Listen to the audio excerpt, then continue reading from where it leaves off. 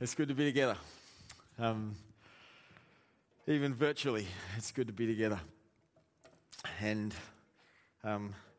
if you're on the other side of that camera, chances are that I've prayed for you this week, and I'm picturing you as I'm talking.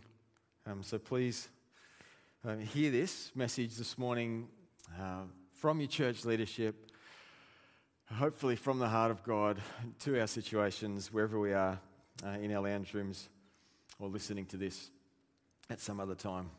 We're with you, we love you, and we're keen to do this journey together of following Jesus through this broken world and through this time period that we're in now. We're in the second of our series on the new people of God from Galatians 6:14 to 16. We set up some of the background for that last week. Paul, this is probably one of the first letters actually written for the New Testament. Paul has encountered the risen Lord Jesus Christ. His life has been radically transformed. He's gone and evangelized, first the Jews, but then on to the Gentiles in Asia Minor, modern-day Turkey, in the provinces of Galatia. And he's had quite a few people come to Christ, become new believers in Jesus Christ, and then he's gone on to do other things. But then he's heard about how these other religious people have gone, oh, here's all these new believers, and they don't know the things they need to know. And these other people have gone up to Galatia, and they've started teaching people in very compelling ways. You can't actually be a Christian, you can't be a disciple, you can't be a follower of Jesus unless you follow the Jewish customs and laws, namely that you have to get circumcised. And Paul, when he writes this letter, it is, of all the New Testament letters, it is, well, apart from maybe Corinthians, it is so strong. It is very strong in tone. It's very corrective in tone. He kind of opens up with this kind of language. I am shocked that you are so quickly turning away from God, who called you to himself through the loving mercy of Christ. And then Paul goes on through Galatians to defend the gospel.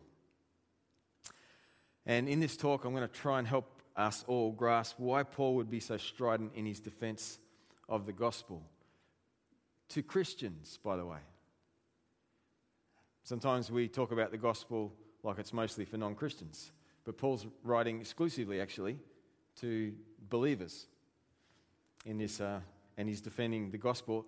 In the Brethren tradition, I don't know how you grew up, but in our church tradition, we used to have a morning meeting, which was kind of for the Christians, and then we had a gospel meeting in the evening where somebody preached the gospel.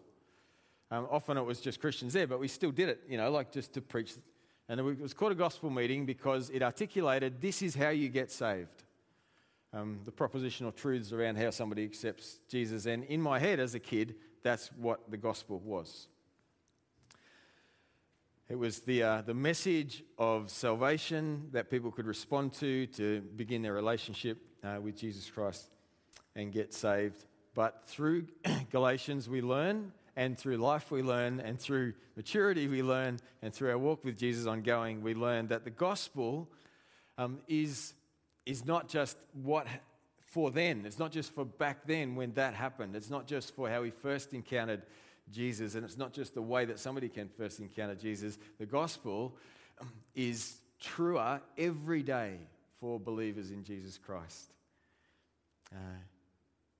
It's so much more than something that happened. It is today, and it is vital and necessary in every day. And in defending the gospel so stridently, Paul gives us a beautiful picture of what it is, that we are more helpless and wicked than we would ever dare believe, and that in Jesus we are more loved and accepted than we'd ever dare hope. That we're invited to humble ourselves and let go of everything to our credit that we would hold dear, everything to our shame that we'd be ashamed of, or the things that we'd done wrong that we'd feel guilty about. We're invited to humble ourselves and let go of everything that's us in open, humble surrender. Tim Keller, who's a fantastic author, he says this about Galatians and about the gospel. He says, the gospel calls us to go lower than we'd ever want to go, to be raised higher than we could ever dream. The gospel says Jesus gave his life instead of us, paid our debts and offers us inclusion in his resurrected life forever. And there's nothing I can do except surrender everything to this grace and forgiveness poured into me from the Holy Spirit of God. It isn't just how I came to faith, it's the call for my 24/7 life. And these new believers in Galatia are being pulled back into religion, trying to earn favor with God. And Paul says, what are you doing? Stop it. Why would you lose the gospel? And all through the letter he says that. Then in the end he picks up the pen and he writes these verses in his own hand. And I want you to say this with me because I'd love you all to memorize this. I'd love us all to memorize this. I did this last week too, and Dominique said, if you want me to read with you, slow down. So let's do this together, out loud and slow enough that we can all join in. As for me, may I never boast about anything except the cross of our Lord Jesus Christ. Because of that cross, my interest in this world has been crucified, and the world's interest in me has also died. It doesn't matter whether we have been circumcised or not. What counts is whether we have been transformed into a new creation. May God's peace and mercy be upon all who live by this principle. They are the new people of God. Last week, we talked about, may I never boast about anything except the cross of our Lord Jesus Christ. We said we have one boast, and that's Jesus Christ on a cross for us. And that we have one obligation, namely to love each other. And that surpasses all my rights. That one obligation goes beyond, it surpasses all my rights. This week, we're focusing on the next bit, which is this. Because of that cross, my interest in this world has been crucified, and the world's interest in me has also died. What does that mean? Does it mean this, that I reject the trappings and pressures of this world and seek life outside the rat race?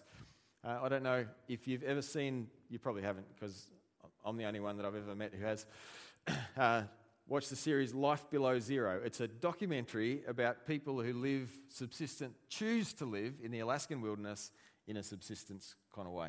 Hunting, trapping. Paul's seen it. Awesome. My family laugh at me. I'm very interested in this documentary. It's people who say, I lived that way in that rat race and I don't want to anymore, and I just love that I can chop my own wood and hunt my own food and provide for myself and honour the land, and it's all that kind of and get away from what was. So is that what Paul's talking about here? The world is dead to me, I'm dead to the world. I'm separate from it, I want to remove myself from it. No, it's not what Paul means. Because actually, this is Keller again, if I must have nothing to do with something, then I'm giving that thing power over me. If my life is referenced by that thing, then that thing has still got a claim on my life.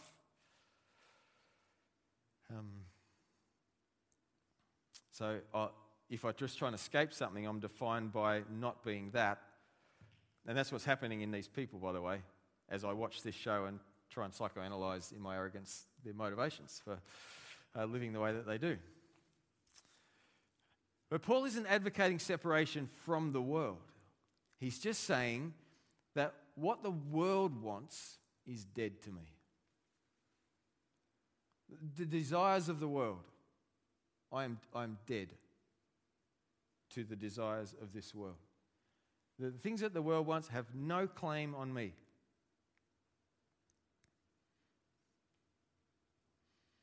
There's nothing in this world that I must have. There's nothing that I need from this world. The believer is free, as Paul says in Galatians 5, truly free to interact within this world and enjoy it without needing anything in it or worshipping anything in it or trusting anything in it. This is the gospel. Because of Christ, who loved me, who sacrificed himself for me, who rescued me, who offers me his life freely, then I am dead to the desires of this world and alive to what Jesus wants in me, through me. And this freedom, it applies to our approval and our acceptance. It applies to our security. It applies to our status. Remember, I don't know if you've seen this Max Lucado story. It's called You Are Special. It's the Wemmicks, these little wooden people, and they put stars and dots on each other. I've used it before in sermons. You might have heard it. The premise is that as you go around life, people, if they like you, they give you a star. If they think you're a little bit less than you should be, or they want to distance themselves from you, they put a dot on you, and you kind of can't get these things off, and they're indelible, and they stay with you, and you start to believe the story about what other people say. But then this little guy, Punchinello, he meets his maker, the carpenter, and when he starts to believe what his maker says about him, then his dots start falling off. It would equally apply to stars, that they would also fall off. Because the gospel frees us from the accolades of others, from the need for acceptance from others, from the need for approval from others. Because we have one audience, Jesus Christ, and he loves us unconditionally, and we are already accepted. It applies to our security, that we trust God for our future, that we have money, but we don't trust it. It doesn't have any hold on us. We're in relationships, but we don't cling to them fiercely or demand things from other people for our own sake. We can love selflessly. We can live generously. And it applies to our status. There's no allure of platform or accolade or influence that can compare with the heights of freedom in Christ. We're not to be distracted with worldly status because we believe the gospel. This statement, I've died to this world. This world is dead to me, is so freeing for believers in Jesus. That we're free.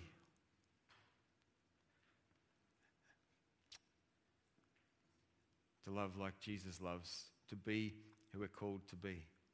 Because of the cross, Paul says, my interest in this world has been crucified, and the world's interest in me has also died.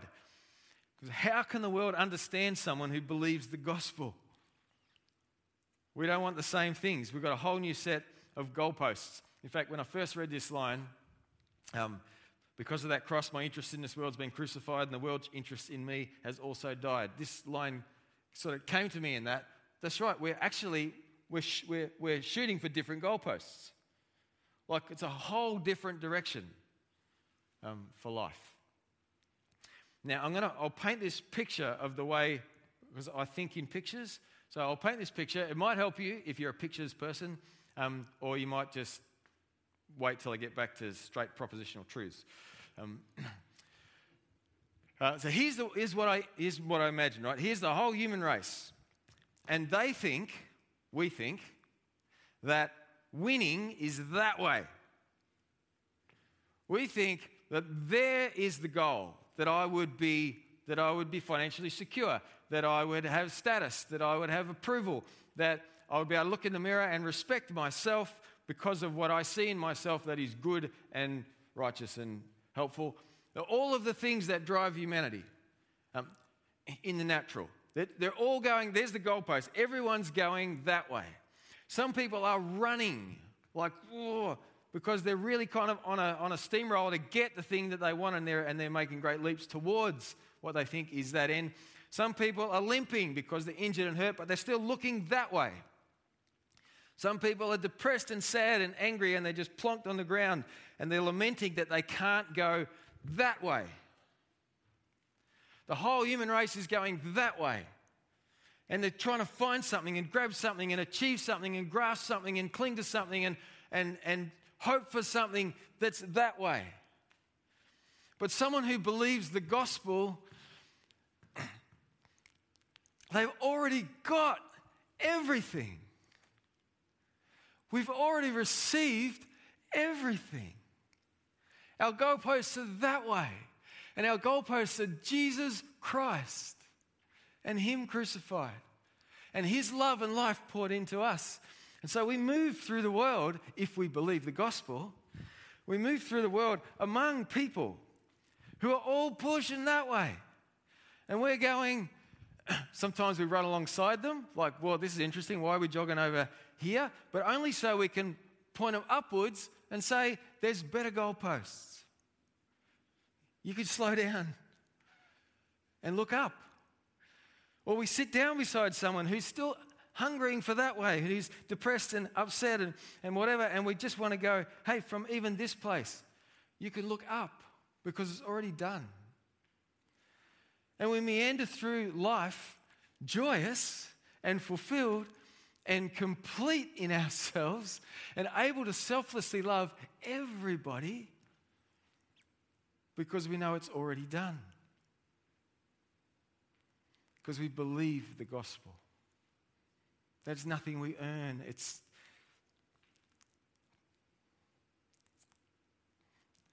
forgiveness and grace and mercy from Jesus Christ to everyone who believes.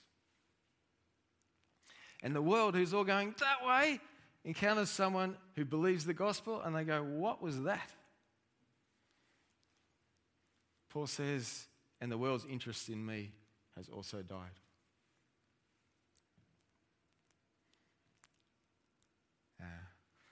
I don't know how well I've explained that. Like I said, pictures speak to some more than others. Just trying to show you what Paul believed about the gospel. Now, when I talk about this, there's an element of aspirational. Don't you wish you were that person who really believed the gospel all of the time, 24/7? I know we're not there yet. I know that for the believer who most of the time believes the gospel, life is like that. It's free. And most of us are getting there day by day as we walk with Jesus, trusting him through more of our days, but we're not there yet. But you can see, can't you, why Paul was alarmed that believers in Galatia were abandoning the gospel. They were believers, but they'd been deceived by these other teachers who seemed so knowledgeable. These teachers that had said, there's a better truth, a more complete way. Join our tribe, show willing, make the sacrifices, align with us. We'll give you righteousness and belonging and identity. And Paul says, no! What are you doing? Have you forgotten the gospel? He says in Galatians 1, you're following a different way that pretends to be the good news, but it's not the good news at all. You're being fooled by those who deliberately twist the truth concerning Christ. Listen to this. Let God's curse fall on anyone, including us, or even an angel from heaven who preaches a different kind of good news than the one we preach to you. I say again what we've said before. If anyone preaches any other good news than the one you welcomed, let that person be cursed. I don't know if you heard this. You need to understand what Paul's saying here. Say I'm preaching here, right? And then all of a sudden, through the ceiling, without disrupting the ceiling plaster at all, descends a huge, broad, tall, like amazing warrior figure, shining from within, radiant in glory, with a deep, resonant, compelling voice, and I just have to get off the stage. And that person stands here and goes, this is a message from God or whatever, and we're all like, whoa, this is amazing. But then he says something other than this gospel, then we ought to say, no way, Buster, that's not the gospel. What?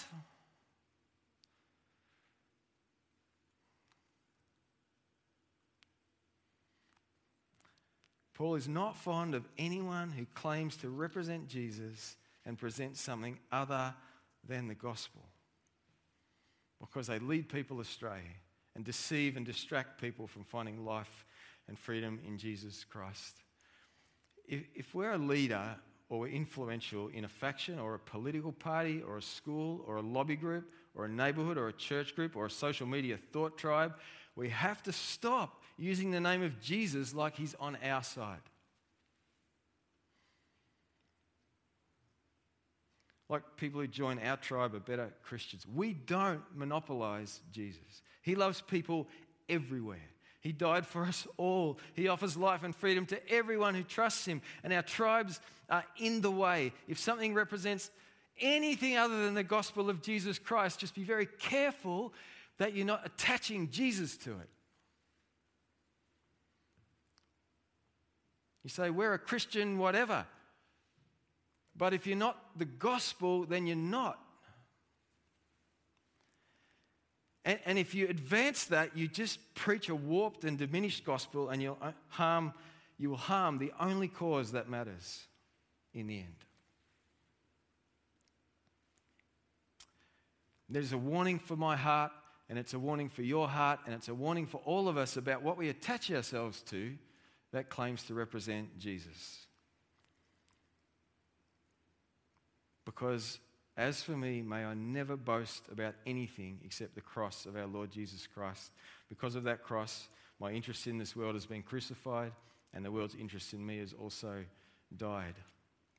In the past few weeks here, my heart has been heavy for believers everywhere. As Pete said, within our own church family, but more so across other churches in this town, city, and also across our movement and pastors of churches right across the CVAT movement.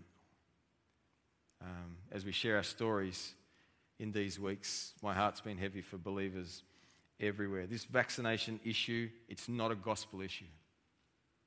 And we can't let it cause division. So we'll run meetings with the maximum people that we can according to law. We'll give everyone opportunity to come together for worship as much as we're able to. We don't know exactly what that's going to look like yet because we don't know what exactly we can do yet.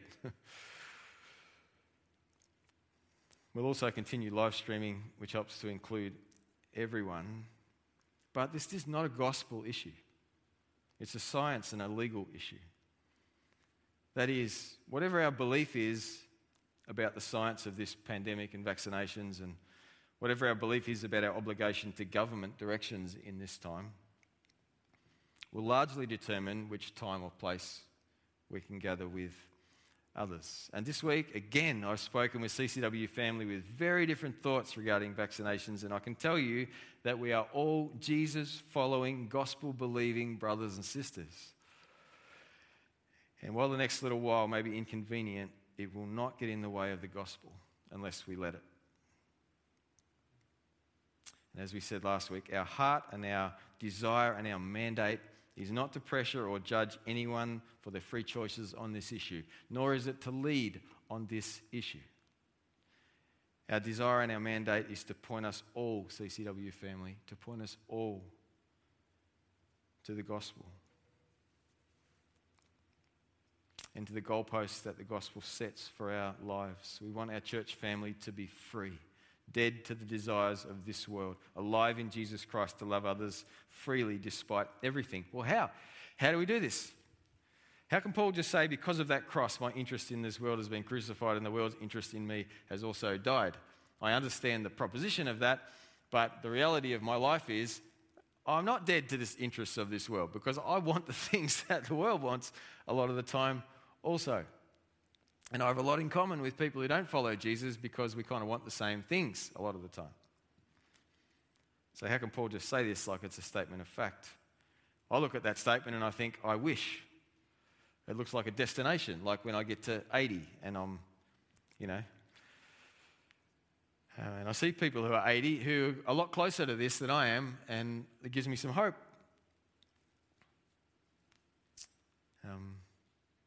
How did Paul get there? How can we get there? Paul tells us in Galatians 2, he says, my old self has been crucified with Christ. It is no longer I who live, but Christ lives in me.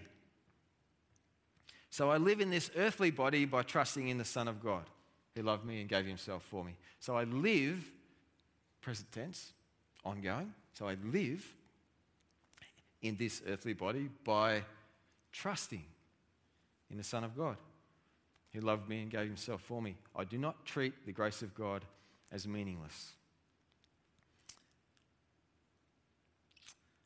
So it's not, I have trusted in the Son of God previously. I prayed the prayer. I believed he saved me. My belief about what happened back then is just part of it. Paul says, I live by trusting in Jesus. This is my life. These are my goalposts. This is my desire. I live by trusting Jesus, which is a relief.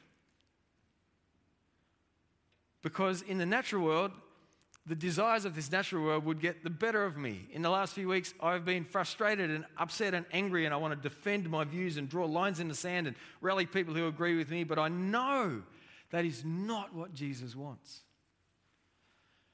The world is dead to me. I'm dead to the world. It's no longer me living, it's Christ living in me. I live by trusting Jesus. And here's the prayer that I'm praying these days. I want you to pray it too, if you want to, today and through this week. Jesus, I want to die to this world and live for you. May the way I treat everyone today show that I trust you in everything.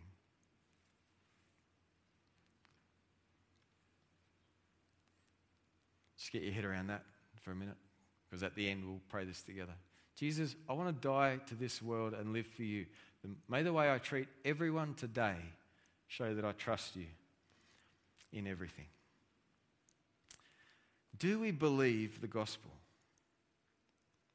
Are we experiencing the joy and freedom of the gospel? In one of the worship songs we sing here about the beautiful forgiveness from God is this refrain: I don't want to abuse your grace. God, I need it every day. It's the only thing that ever really makes me want to change. Or as Paul says here, I do not treat the grace of God as meaningless.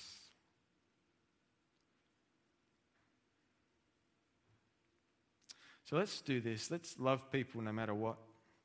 Let's celebrate every gathering everyone can legally be at. Let's work at surrendering everything that isn't motivated by the Spirit of God, expressing Jesus' desires for others through us. And in this radical love, as Dominic prayed before, I pray too that we experience God to a degree we've never experienced before, and that people are drawn to Jesus now because of our belief in the gospel. As the team returns to the stage now, I want you to pray this prayer with me as we finish. And, take a screenshot now, or write this down,